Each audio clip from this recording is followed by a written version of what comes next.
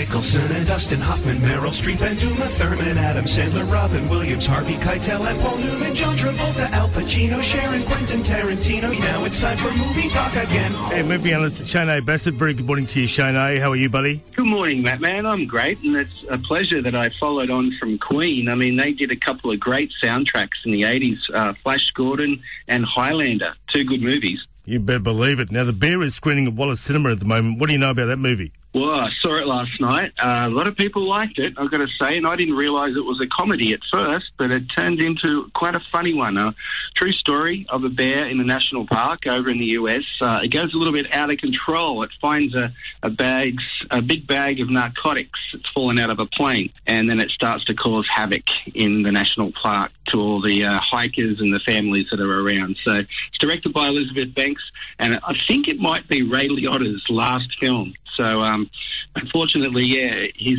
in it and he's good, but yeah, it might have been his last movie. Not a bad film, but it's adults only. All right, yeah, Fisherman's Friends 2 at Wallace Cinema.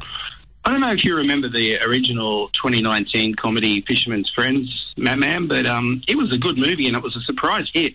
True story, again, about a group of deep-sea fishermen in Cornwall in England, and they are actually really good singers, and they become famous. They make an album, and this movie just carries on from that, and they end up going to Glastonbury to perform. So it's a very funny and heartwarming story. Great British comedy. Something I've been getting into, it's on Paramount Plus, and that is Last King of the Cross. Fantastic Australian drama, and based on Sydney's underworld. Yeah, isn't it a good show? Based on John Ibrahim's book about when he owned the nightclub at King's Cross, Sydney, and a little bit like Underbelly. That's what it reminded me of, the Underbelly series. And Tim Roth, one of the actors in it, he's amazing. Like, he's a Hollywood megastar anyway, but he's so good in this. So, yeah, good show if you like those gangster movies, and all based in Australia. Yeah, really, really is good stuff. Great to catch up with you, Shane A. As always, mate. Thank you so much for your time. We'll catch up again next week, eh? Have an excellent day, mate. Bye for now.